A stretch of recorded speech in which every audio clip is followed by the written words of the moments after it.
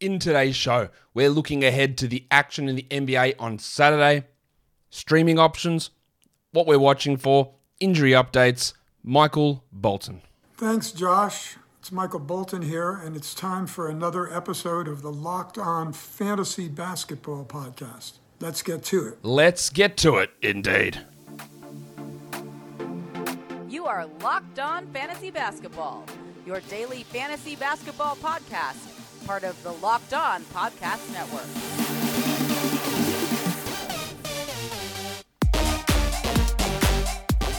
Hello and welcome to the Locked On Fantasy Basketball Podcast brought to you by Basketball Monster. My name is Josh Lloyd and I am the lead fantasy analyst at basketballmonster.com, and you can find me on Twitter as always at redrock_Beeble, on TikTok at redrock_Beeble, and on Instagram at Locked On Fantasy Basketball. Today's episode is brought to you by BetOnline. BetOnline has you covered this season with more props, odds, and lines than ever before. BetOnline is where the game starts. I've also started a Substack, so if you want links to just all the shows that I do and some other little tasty bits that I find, it's joshloyd48.substack.com. It's free. You can just go sign up for that and get an email once a day with interesting fantasy and NBA stuff in there. I hope that's what we're going to be doing, and we'll keep evolving that over time.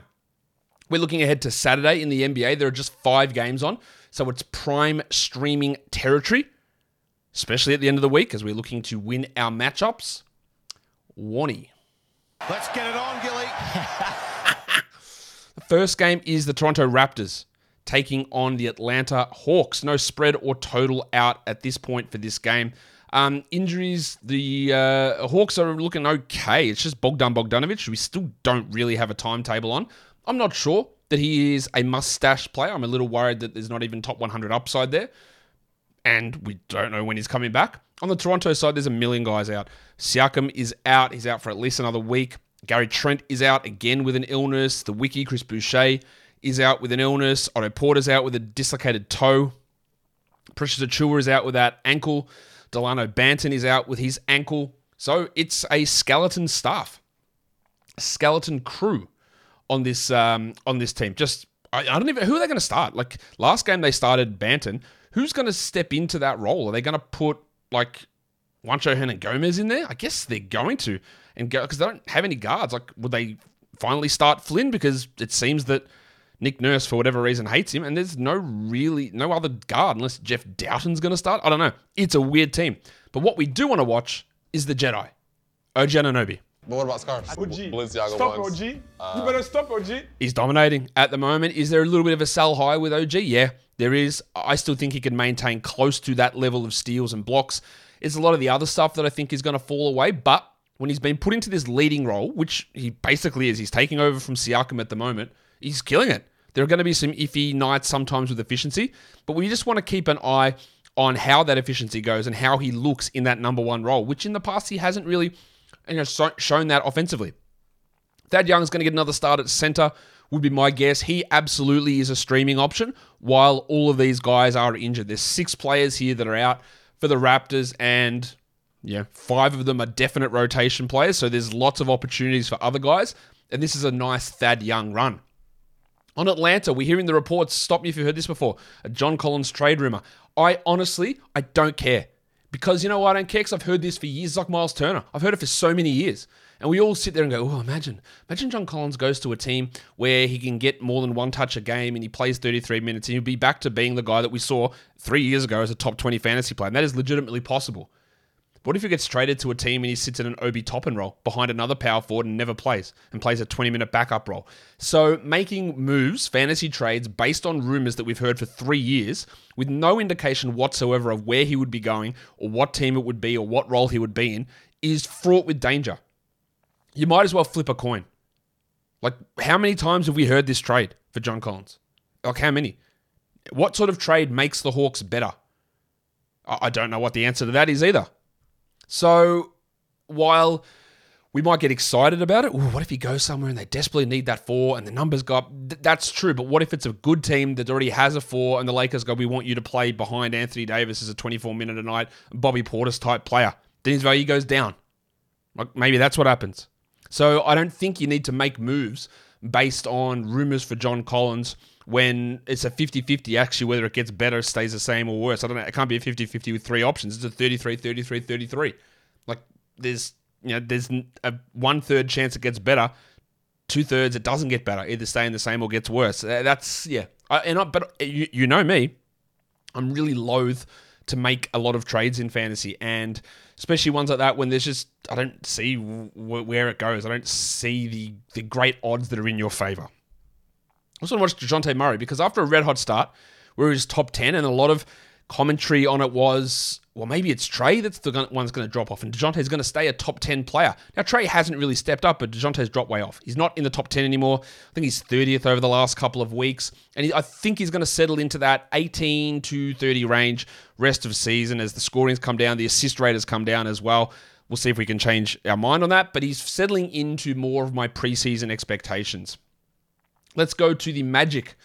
They are taking on the Indiana Pacers. This is a back-to-back for both of these teams. There's no spread or total out as of yet. In terms of injuries, it's going to be hard to know because we don't know what happens on Friday, but Paolo will be out, Cole Anthony will be out, Markelle Fultz will be out. We expect that Flaming Mo Wagner will be out. That gives me a chance to play the sound, which I don't do very often. And Voldemort will likely be sidelined as well. Gary Harris and Wendell Carter Jr. are both playing Friday. I would have to expect that it's unlikely that Harris plays on Saturday's game or in Saturday's game, but we don't know. That's a back-to-back. I expect Carter plays. What we do want to see is if there is any impact in the return of Gary Harris on Bol, because Bol has obviously been playing unbelievably well. He's been starting for a long time. He's been playing 25 to 30 minutes, but it has been with an absolute dearth of guards. And before Cole Anthony got hurt, and that was with Harris and Fultz and even Suggs on the sideline, he was playing 24 minutes off the bench. Do they stay with the big lineup when all these guards start to return? We don't know the answer to that. And we probably won't get a great answer to it today, but if they immediately throw Gary Harris in as a starter first game back, then I think your expectations on Bol should be lessened somewhat. He's been great, there's no doubt about it, but it's all about where do Banchero, Cole, Fultz, Harris, where do they fit in to the rotation when they're back? That's the answer we just don't know, and we want to find out about it. As for Wendell Carter, he was dominating with Paolo out. He was putting up such big numbers. He looks like a legitimate top 10 NBA center, maybe top 15. Definitely looks like a guy that shouldn't have been traded for Nikola Vucevic, but he's putting up really strong numbers with Paolo, upping the usage, scoring well. Let's see if after that one game off with the plantar fascia issue, that he's able to keep it going. That's what I want to see. For Indiana, said back-to-back for these guys as well. Chris Duarte, a bit of an update on him. It looks like we may be a week or so away from him returning. Not that we care, because he'd sort of been phased out of the rotation anyway, or into a much smaller role in the rotation with everyone healthy. But it is hard to know, because the game before he got hurt, he played 38 minutes. I don't know that I fully believe in that. That was a game that Aaron Nesmith was out, and Nembhard played only 7 minutes, and Mathurin played only 22, and Miles Turner played only 20, so it was a weird game. But we just want to watch him when he does come back. That's got nothing to do with this one. What I want to watch in this one is Humpty Dumpty, Benedict Mathurin, because Mathurin is scoring really well. I think he's at like 19 points per game. The problem is his minutes fluctuate, his other stats are low, and that leaves him to be a underwhelming fantasy guy at times. His ability to get to the rim and get free throws is amazing as a rookie. His scoring bursts are amazing, but everything else is so inconsistent. And the reason he can't get a starting job is because of the inconsistency and the lack of contributions in other areas, I believe. It also doesn't hurt him to be on the bench as long as he's playing 30 minutes, because then he gets to run with 30% usage, which he wouldn't in the starting group. But we want to see how he's used, how the minutes look, and can he start to do other stuff. And we want to watch Jalen Smith. Sticks. Stand by your man. There's a couple of things that common misconceptions. I'll keep saying them because people tune in and out of different shows. Jalen Smith is not impacted by Miles Turner, I don't believe. They don't play the same position at all. Miles Turner trade doesn't unlock Jalen Smith.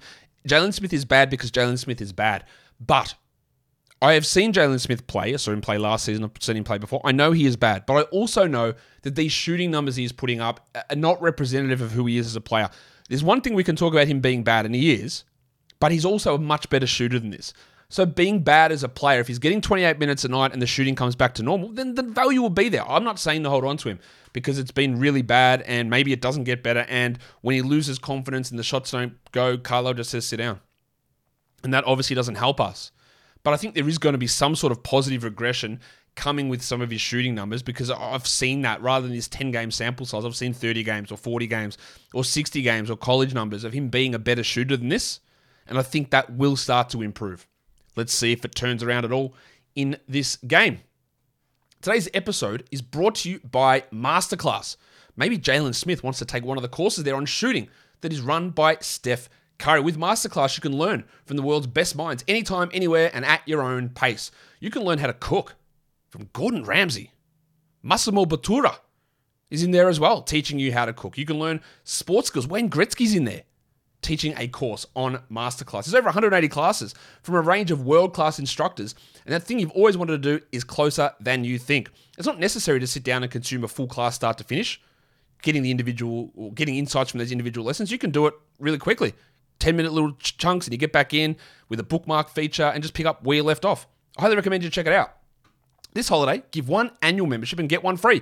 Go to masterclass.com/lockedon today. That's masterclass.com/lockedon. Terms apply.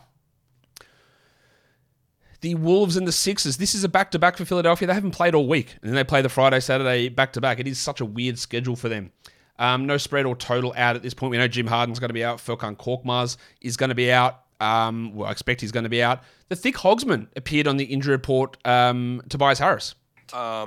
I think I am a TH.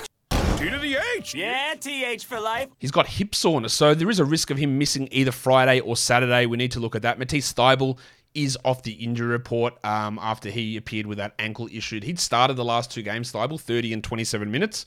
We don't know whether he will start on Friday or on Saturday. For the Wolves side of things, well, it's really about Anthony Edwards.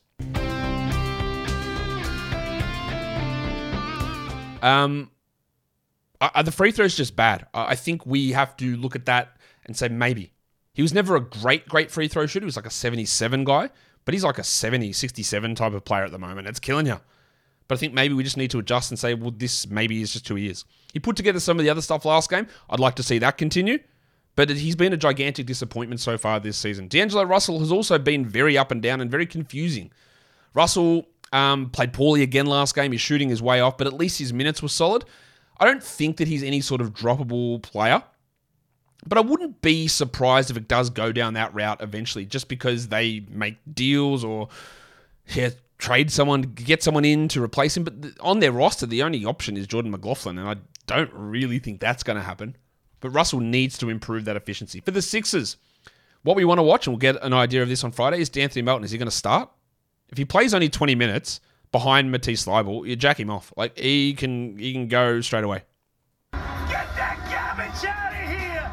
And despite what people think about me, I am more than happy to move on from players when they aren't meeting expectations. Like, I'm not going to be like, you're so stubborn holding on to Melton. If he's not playing 25 minutes, I don't think he's worth holding. I know that if he plays those minutes and the opportunity is there, which it should be here, then he is a fantasy relevant player. But if he doesn't get the minutes, what are we doing? We don't need to waste that time, because then Harden comes back and it gets even more squishy. So we're getting more data on this. I will still hold Melton, but if he doesn't start either Friday or Saturday, I don't know that it's worth holding. Embiid. Last time we saw Joel, he dropped, 59, 12, and 7 blocks or something with 8 assists, some crazy line. He's putting up big numbers. His minutes have been huge as well. Last 4 games, 37, 32, 40, and 37. Is he just a 36-minute-a-night player now? That's really important for where his value goes. Obviously, he's not going to do what he did against Utah because literally nobody has ever done that before. All right, so to expect that to repeat would be stupid. It's not going to happen. But we want to see what his minutes look like and can he continue this rich vein of form. Jazz Blazers. Back-to-back for Utah. Rudy Gay is out for a couple of weeks. Gary Payton will still be sidelined for Portland. We haven't seen him play this season. Where he fits, I don't know. Because obviously Shaedon Sharpe is playing really well off the bench. He's not replacing Simons or Lillard in the starting lineup. He's not replacing Josh Hart, I wouldn't have thought. So I don't really know where Payton fits. So he's obvious to me, he's not a 12-team league guy. And then Keon Johnson is still questionable. What we want to watch on the Jazz side of things is Walker Kessler, who's averaging 1.6 blocks per game. He's not doing anything else. He's not really close to getting 20 minutes a night. But as a blocks specialist in category leagues, there is some value if it makes sense on your team. You don't really find those blocks in other spots. Again, I don't really see the upside pushing to 25 minutes this season, or really at any point unless multiple injuries strike. But he's helping in that one category alone, and maybe that's enough. Also want to watch Colin Sexton, who it's been confusing. My initial read on him, as I said the other day, was he is a backup point guard and he's going to get limited minutes behind Mike Conley. And others pushed back on that and said, no, he's just recovering from his knee injury and they'll ramp his minutes up. And I went, I don't really know about that. And then the minutes pushed back up.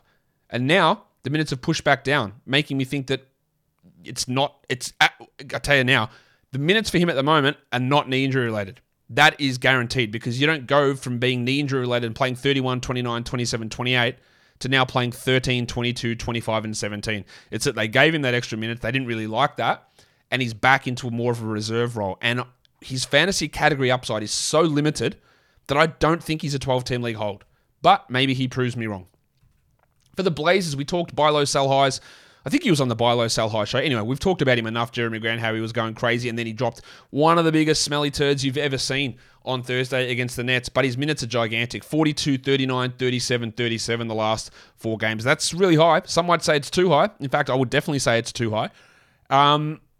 He hasn't really brought the defensive stats that we thought he might. He was getting by on some big usage and big shooting. I'm really interested to see where he sits this season. And if he can get back to being just sort of average in shooting, not like I'm shooting 70% from 3 or I'm shooting 4% from 3, which is sort of where it's been. Also want to watch Jusuf Nurkic. No question about it. I am ready to get hurt again. Missed those 3 games with the groin issue, came back, played 15 minutes and 25 minutes, and they went small and closed games with other players. Is it the groin issue that is still hurting him? I'm a bit concerned about it. The small lineups have been successful at times, but also not successful at other times. I actually think he does need to play 30 minutes a night for them to be solid, but I don't know what Billups is going to do. So we really want to dig into the role that Nurkic gets and see how much Winslow gets in comparison, so we can work out where we sit with old Jusuf. Today's episode is also brought to you by BetOnline.net. BetOnline.net is your number one source for betting info, stats, news, and analysis. Get the latest odds and trends for every professional and some amateur leagues out there, from football to basketball to soccer and esports. They've got it all covered at BetOnline.net. You know that my USC Trojans are looking to push into the college football playoffs, and this week we've got UCLA, and we're 2.5-point favorites. You can check all of the odds for the second last week of the regular season for college football. All of those college football odds are available at betonline.net. So go check them out. Go check out USC and go check out our odds to beat the Bruins this week. BetOnline is also the fastest and easiest way to get all of your betting fixes. So head to the website today or use your mobile device to learn more. BetOnline is where the game starts. And don't forget to gamble responsibly. The Spurs and the Clippers. All right. The Clippers are 8-point favorites. I don't know why I paused like that. The Clippers are 8-point favorites. Luke Kennard will be out. Zach Collins will be out. Blake Wesley will be out. We don't know about the horse, Keldon Johnson. Whose horse is that? He is questionable. He was a late scratch on Thursday. Dougie McDirt missed on Thursday. Romeo Langford missed and Malachi Branham missed. We don't know the statuses of those guys yet. The last couple of games with players out, like McDermott, and like Johnson and Langford, we saw Keita Bates-Diop play 31, 26, and 31 minutes. Now, let me give you an idea of people say, oh man, I should have added Bates-Diop for the week ahead. And in hindsight, that's great. But the previous 2 games prior to the start of this 5-game week for the Spurs, Bates-Diop had played 2 minutes combined. Like, he was out of the rotation. So, like, pulling that out of your ass, it's great in hindsight, but there's no basis in reality for that to have been a move that made sense at the time. Like, I'm gonna grab a guy that's literally not playing and expect big minutes. It did work out, and it's where we talk about process over results. If you did grab him, it was based on nothing, and it worked out for you. Well done, but the process doesn't make sense there. Same as even adding Isaiah Roby, who's played 53 minutes in the last 3 games after playing 4 minutes in the previous 3 games. Like, that's great, but how did we expect that? We didn't. Anyway, let's see what Bates Diop can do, especially if Langford and McDermott and Keldon all miss. He's going to have a role, and he's probably worth a stream for the weekend back-to-back. And we also want to watch Goldfinger, Charlie Bassey, who, again, has struggled. The minutes and the production's gone down these last few games. The reason we rostered him was a 5-game week. He is still, I believe, a top 120 player per game on the season. The reason we added him was for the week, but the reason we cautioned the long-term value of Bassey is he's a third-string center. And no, they're not splitting the minutes with Pirtle, and maybe he takes over from Collins, and maybe Pirtle gets traded, but he's not worth that stream outside of the fact they had 5 games this week. And he was an absolute must-roster player for this week. That process, I believe, was correct. And just because the last 2 games have been subpar from Bassey, it doesn't make the process incorrect. But if I had Bassey, because I think I've got him in one league, I would hold for the weekend back-to-back. Now, if you wanted to drop him and add Bates Diop for that's fine. That could also just completely backfire and Bassey has 2 big games and Bates Diop falls away. That's possible too. But if you've got the ads, like obviously recent form says Bates Diop is playing more, try it. But the Spurs rotation, in those bench guys in particular, there's just so much fluctuation there that it is hard to get a reliable pattern on it. For the Clippers, Kawhi Leonard was back. He started. I expect he'll start this game. What I really want to watch are minutes. He played 25 minutes in his first game back, which is probably 5 more than I expected. So he didn't shoot well. He was impactful there, but the fact is he played the minutes. I wonder how long it's going to take him to get to 30. With Kawhi back, it impacts a lot of guys. Luke Kennard is out, we know that. But it impacts guys like Norman Powell and John Wall and Reggie Jackson. Wall was putrid last game. It was the first time he'd played under 20 minutes since the 2nd of November, and Reggie Jackson got the extra minutes. Is it just going to be a hot hand thing with Jackson and Wall? They didn't share the court at all with Kawhi back. That's notable because that means that Wall probably tops out at 24 minutes, making him very hard to be a 12-team league category must-roster player. In a points league, I can see it because he can still get high usage in that second unit. But for category leagues with the deficiencies in his game and the lower minutes, it is a little bit harder to get as excited about him in that sort of a situation. If we're back-to-back streaming the weekend, it's only Spurs players. That is the value of Charles Bassey or Jeremy Sohan or Keita Bates Diop if you believe in him. Like, these are the only players who play Saturday, Sunday. If we're looking just to stream on Saturday, you got Thaddeus Young, Chuma Okeke, who will probably get another start with Polo out now. Okeke doesn't do too much apart from get steals, but there should be 30 minutes there, and that's valuable at least there on the Saturday for Okeke. Jeremy Sohan with the back-to-back, as we talked about. Kyle Anderson getting some nice defensive stats at the moment. Christian Koloko. This is how you know it's a rough streaming night. We're talking Christian Koloko. That's mainly because there are 5 to 6 Raptors rotation players out, but I don't think he's going to start, but he might be a streamer. Matisse Thybulle for defensive stats. Joshie Richardson's got the back-to-back, and then Nico Batum, who might give you 0, he might give you 18. I don't know. For deeper leagues, a lot of the same names. Thad Young, Kyle Anderson, Koloko, Thybulle, Batum, Andrew Nembhard. I'd probably even put him into 12-teamers. Terrence Mann and TJ McConnell. And lastly, we look at points leagues streams. These guys are all available in over 50% of leagues. We've got Thad Young and Chuma Okeke. There's Jeremy Sohan, Kyle Anderson, Christian Koloko, Reggie Jackson, Andrew Nembhard, and Onyeka Okongwu. And guys, that will do it for me today. Don't forget to follow this podcast on Apple Podcasts, Google Podcasts, Stitcher, Spotify, and on Odyssey. And if you're on YouTube, you thumb it up. You leave your comments down below, guys. We are done here. Thank you so much for listening, everyone. See ya.